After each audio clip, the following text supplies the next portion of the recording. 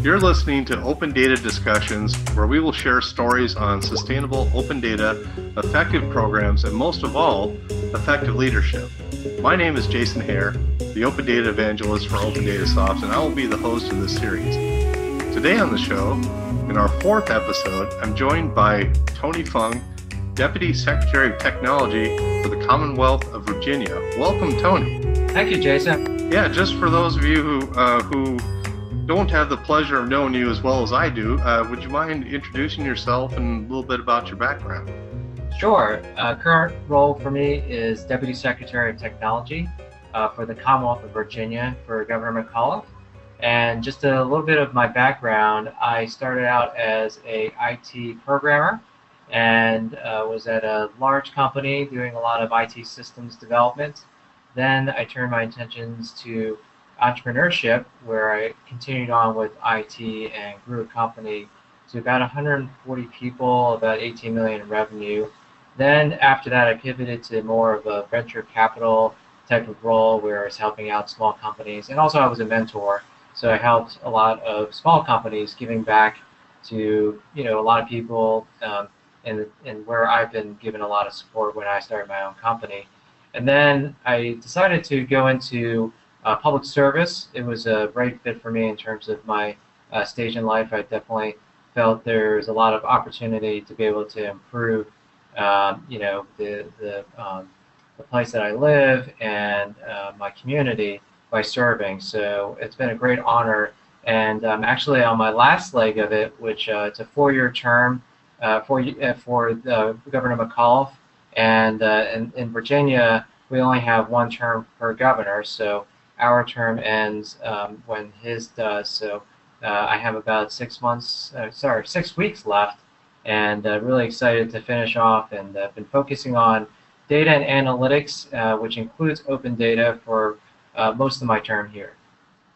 Wow, I've had the pleasure of meeting the governor at the Datathon year before last, and yeah, it sounds like there's a lot of great things happening in Virginia. So. Speaking of that, I know the state of Virginia has adopted data in a big way to tackle problems across several agencies. You have kind of an insider's view. How did the administration accomplish this, and what was your role in making all of this happen? Yeah, Virginia has been really good in terms of using data for the purpose of improving programs and improving the lives of our citizens, and so we continue to build on top of that. And a lot of what we had focused on was enablement. And in the stage where we are in Virginia, where we have as far as shortages in budgets and resources, it's really hard to get data and analytics projects started, where you need a lot of different kinds of capabilities and people involved. Whether you think about data scientists, etc. So we tried to do a holistic analysis of what we needed and how we can get there.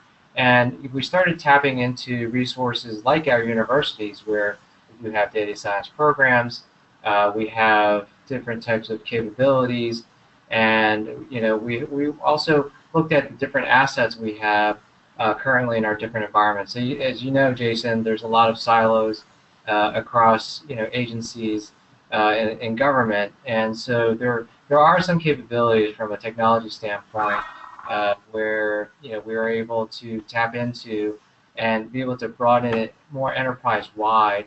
So we also focused on that particular piece, and also we did look at a lot of the laws on the books and our policies, and identified where there are data sharing challenges, and being able to break down some barriers across those particular silos to be able to share more data, because the fact is most of our agencies serve a common population, so there is a lot of value to be able to share data across those different silos and be able to connect better in terms of how our programs are interacting across agencies to serve our citizens. So having said that, we really looked at those different pieces, and one of the projects that I'm very proud of that we continue to build upon is the Virginia Longitudinal Data System. And that's where we really look at, from K through workforce, what are the different programs that are being provided to citizens, from that early age of kindergarten all the way to workforce, and being able to get our citizens ready for, be able to obtain a job and be able to, have a good life in terms of being able to support families, etc. So we are taking a longitudinal view of that, and that really requires data to be pulled from different sources. As you can imagine, K through workforce involves education. It involves different kinds of data points and metrics in terms of the economy and the impacts in terms of workforce development types of investments. So taking all the different data pieces which have been anonymized and de-identified, so we protect people's privacy, but looking at it more from a population level, we've been able to, through this particular type of effort, identify where things work and where they don't.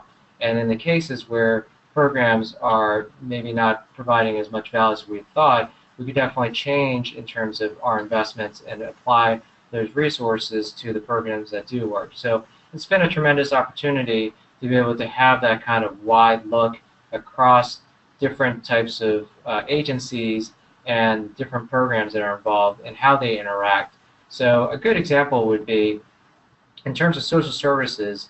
There was an analysis how school lunch programs really do make a difference in terms of students' lives, and how in terms of if you're able to provide school lunch programs early on and to a greater number of students, those really improve outcomes across education.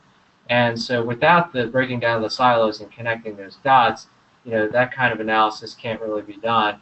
And the outcome certainly is to have, students that are, more, provided upon in terms of nutrition and having better student outcomes as far as grades and better chance at life afterwards. So that's a, really poignant and a specific case in terms of how this particular system and studies really improve outcomes. That's really amazing that Virginia is tackling that nutrition issue in public schools at a state level. Just south of you down here, we tackle it by county level, and we do find what you're saying, that some of these students, their main source of nutrition is the school lunch that they get. And I know several counties have started doing summer programs on school lunches, but it's not the statewide effort that Virginia is doing, which is commendable. So I guess you sort of answered my next question, but what role does open data play in policy making at the state level in Virginia? And you just gave us a great case study on that, but in general, would you say that when you're making social policies or other kinds of policies that affect populations, especially vulnerable populations, are you using these public sourced data sets to drive policy making?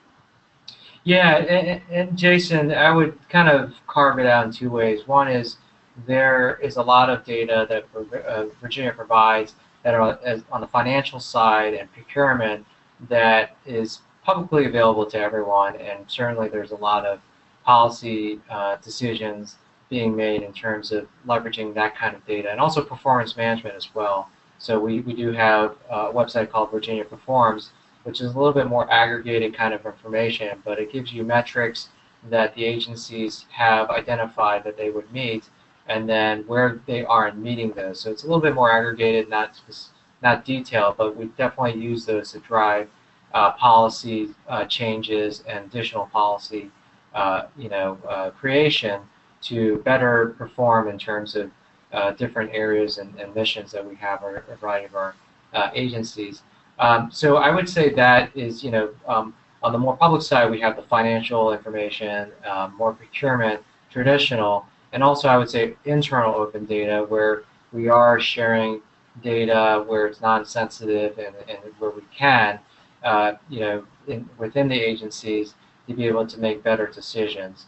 And so I definitely want to make that distinction because of the fact that there is a lot of sensitive information that state agencies have, and different local and state and federal policies apply across those. So it certainly makes it challenging in terms of providing a lot of open data. In particular, we can't in the sensitive areas, but in an aggregate populational type of data sources, we certainly are trying to push out as much information from a population level that doesn't have sensitive information.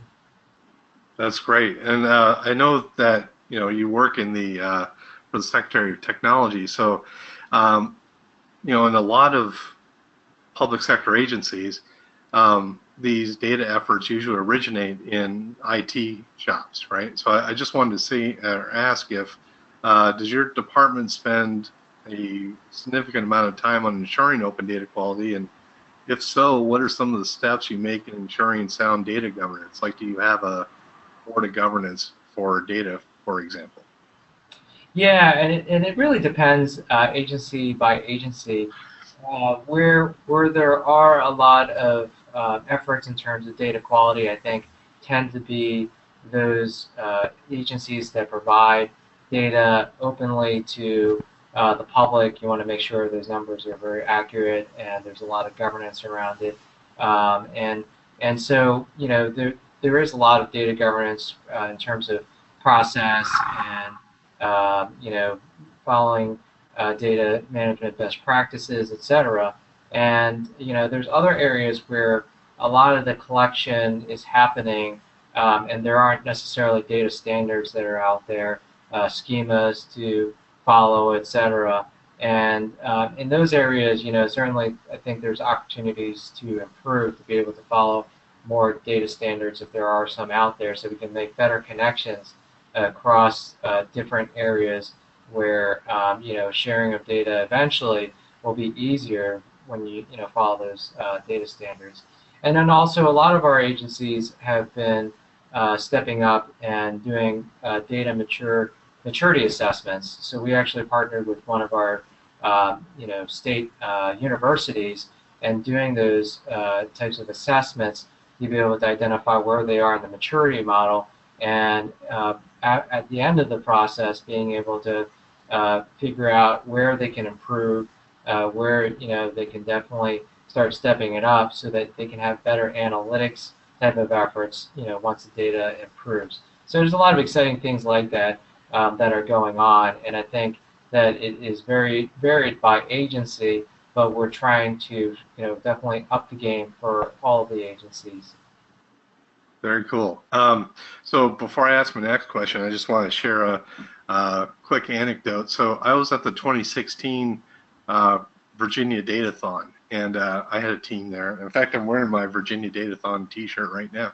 And Governor McAuliffe came up to me and said, "Hey, great team. Where are y'all from?" And I said, "Raleigh, North Carolina." And he's like, "North Carolina?"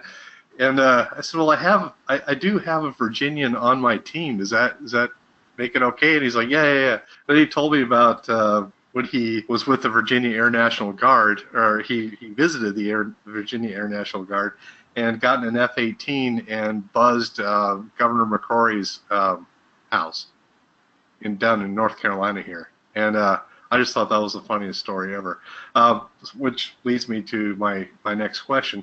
So how did Virginia come up with its technology and engagement solutions? Like how, for example, how'd you get the governor to come to so many datathons? Yeah, the governor really has been leading in all the areas that we really have been pushing towards. So cyber, big data, data analytics, and unmanned systems.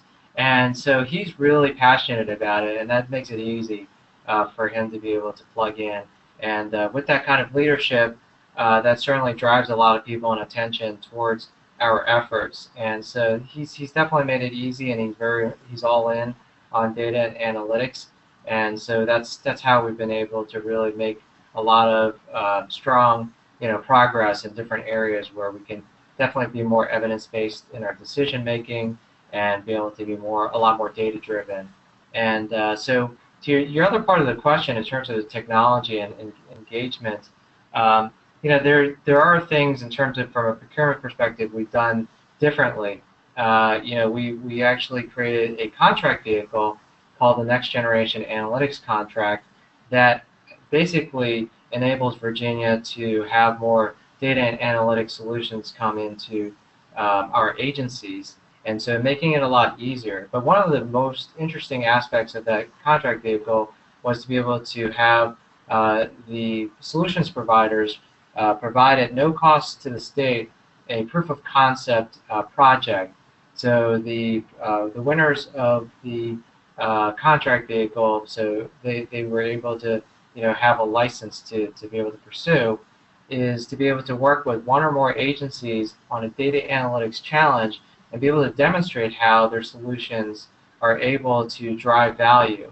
And so for me, that really gives a lot of opportunity to be able to have agencies be able to test out the waters with different kinds of solutions and identify if there's really a value there in terms of at the end of a pilot, and that helps reduce the project failures that technology projects generally run into. That the questions a lot of times, if you don't have a proof of concept, is the agency ready for an analytics project? Is their data quality there? Are there the people that are involved? Are they ready in terms of being able to accept different things that are required for a data project? And then vice versa, are the tools really able to meet the needs in terms of the agencies? So there's just a lot of exciting things that have happened with this particular contract vehicle. We've had about 4 or 5 pilots that kicked off. We've had multi millions of dollars that are either gone through or slated to work through this particular contract vehicle. So it's been a real win-win, and it really, I think, avoids a lot of the paper trading in terms of the procurement process and hoping that some sort of value will come out afterwards. So a lot of good things have come through that. That's pretty neat. Is that contract vehicle, is it going to survive this current administration, or is it something that was developed specifically for the current administration? Yeah, it actually will survive the administration changeover. It's actually through our technology agency, the Virginia Information Technology Agency. And so we let that about 2 years ago. We have 11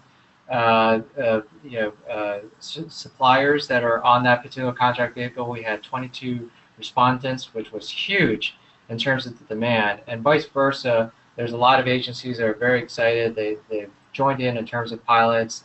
There's dollars flowing through. So it's been a really huge success on multiple fronts. Neat. One of the other things that I really like about your civic engagement events is you're not afraid to tackle the real thorny issues. As a highlight, the 2017 Datathon was about the opioid crisis, and I just wanted to get your thoughts on the folks that participated, how you came to choose that topic, and I'll give you a reason why. Down in North Carolina here, we had a what's called the NC Riot. It's the Raleigh Internet of Things organization, and we also had a meetup about how to tackle opioid abuse in North Carolina. But your Datathon has all the teams and what they presented on your Datathon website about opioid abuse. So again, can you share your thoughts on how you chose that topic, and then in general what you thought of the event? Yeah, so I'll step through it really quickly as far as, so we focus all of our Datathons on the governor's highest priorities. And the opioid crisis definitely has been on the forefront. We've had an opioid task force. A lot of the country, parts of the country are really dealing with the same thing in terms of what Virginia is dealing with, which is a lot of deaths and things that are happening with our citizens around opioid addiction. And so that really drove us pretty clearly towards that direction. And we had a lot of agencies identifying how they could use data and analytics to improve outcomes. And so we really took the different motivation factors and how this is bipartisan and really pushed us forward. And so we were really being able to get our agencies involved by providing non-sensitive data to the table, which cut across different secretariats and domains to really be able to make this robust. So we're able capture data from health and human resources agencies, uh, for example, Virginia Department of Health, and other agencies within that secretariat, and also public safety. They provided different kinds of data sets that, again, were non-sensitive. And we were also able to capture some data from the federal level and be able to provide this to the teams to be able to use. And it was pretty easy in terms of being able to have teams, sign up for this. In fact, we had more teams than we could accommodate for the datathon, which was a tremendous, amount of outpouring of support. And so we were really focused on two things. One is improving outcomes and saving lives. And really that hits home to a lot of people who are civic technologists or people who want to help in general. And we had a lot of people come from all walks of life. So it wasn't just coders that came to the table. We had people who were coming from different organizations that focused on opioid addiction. So maybe they had this subject matter expertise and different kinds of views of the problem. We had researchers coming from universities, and so all these people came together and were really focused on the particular task in terms of how to help Virginia with this particular affliction. And so from there, it was amazing because we had 15 teams compete, and as you mentioned, Jason, that all the solutions are up there and posted. But they were, working extremely hard. They had a lot of fun over those 2 days. They really put together solutions. And I'll tell you about the winner of the Datathon this year. It was a team that almost didn't happen. So it was, one team kind of fell apart, and they were mostly data scientists, so they didn't have the expertise on the addiction side or health or public safety. And then we had another team that kind of fell apart, and they were more of the focus of interventions and focusing on the affliction. And they're all like, both teams were like, we're going to have to drop out because we weren't able to pull enough people together, etc. So I was able to connect the two teams together, and they were able to work together, and they had that multidiscipline approach.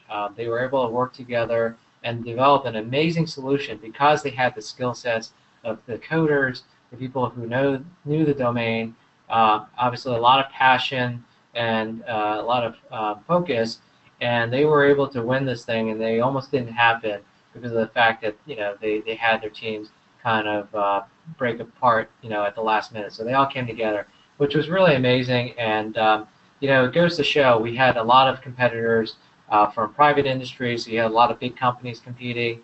You had agencies that were well resourced, and then you also had civic technologists and people that came together who had never been part of this before.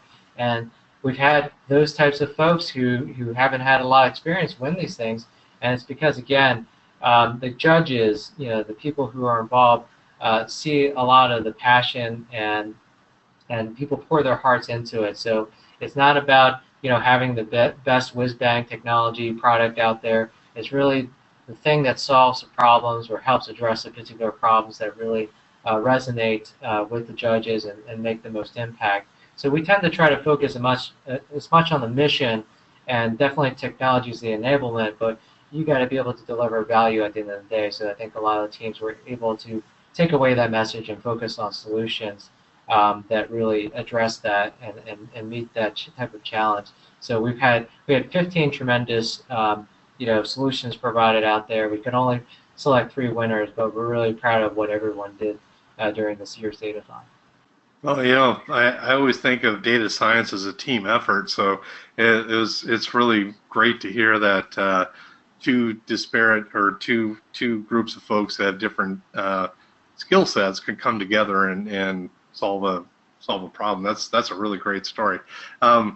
So I know I keep asking about things that you have to manage, so I'm going to keep this one a little brief. But I also had the pleasure of attending the Governor's Data Summit earlier this year.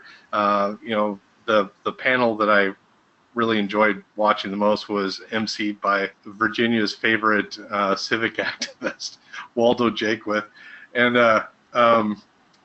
I was wondering if you can, and I saw a lot of performance management efforts going on within the Commonwealth's agencies, and I was wondering if you can highlight some of your faves or some of the success stories that were showcased at the summit? Yeah, I get really excited about the different performance projects that are out there. VDOT certainly has some really strong ones.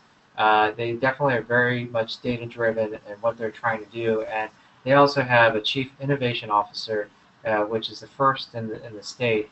And with that, there is a lot of performance management type of activities going on with open data. So they actually have an open data portal that they just put out there that's available to folks who want to sign up, and they use it internally as well in terms of that data to be able to identify performance management, whether it be projects, road projects, or different kinds of initiatives for VDOT. So there's different kinds of dashboards that they have on their website that's very publicly available, and you can actually drill down, I think, on some of them for more specific data sets and kind of dig in to see where those pieces are coming from. But they certainly show a lot of performance management type of activities, whether it's project specific or different service lines they have. So that's one area that I get really excited about in terms of seeing what's going on and having them lead in that particular area. Another one is certainly Department of Education.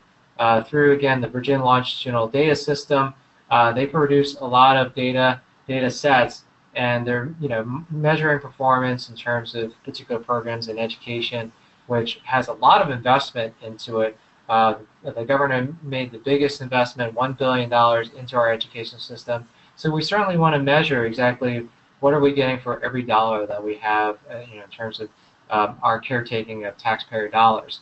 And so you get to see a lot of different kinds of performance metrics at the Department of Education, and being able to see what kind of outcomes there are. And I'm really proud of what we do on that front as well. So I know we only have a half an hour, so I'll cite those two examples as really cut across different agencies and how they use performance management to really guide them in terms of their investments and their decision making. Very cool. Well, I just have one last question for you. And how do you think open data can tie into democracy? Yeah, I think it's at the heart of it. I think that Thomas Jefferson probably was one of the first ones to have open data out there. He actually measured temperature every day and provided it out there. So, and also the Library of Virginia, I consider that one of the first open data sources in terms of the institution. So really proud of Virginia's history there. And I believe that the ways that we've kind of swung back and forth in terms of governments that are closed and then they're open, and throughout the cycle of democracy, that truly the openness of our democracy is directly tied into how much data that citizens really, their taxpayer dollars, provide in terms of producing and being able to collect data. That if we can provide more of that to our citizens, that obviously that are not sensitive, but really belong to our citizens, the better our democracy is. The more we perfect our democracy, the citizens are able to interrogate that data, kind of be able to peer in and see exactly what government's doing in terms of particular programs, and be able to ask questions. And that inclusiveness also goes in another direction, which is we have the opportunity to be able to crowdsource and get more data in terms of sentiment from our citizens. How do they react? How do they feel? And be able to engage with them better. And I think that open data affords that opportunity and a bi-directional kind of communication that really gets citizens involved and really helps out our democracy in terms of, and our government to improve and be able to better serve our communities. Super. Thank you, Tony. So that's it. Thank you all very much for joining us today for this podcast. This is done twice a month, so you can expect to hear from us again shortly to share more stories on effective open data programs. You can stay tuned by subscribing to the Open Data Soft newsletter on our website, www.opendatasoft.com, and by following us on social media. Find us on Twitter at OpenDataSoft, or on LinkedIn or Facebook. So thank you again. Thank you, Tony. And we hope to be in touch very soon. Thank you, Jason. I enjoyed it.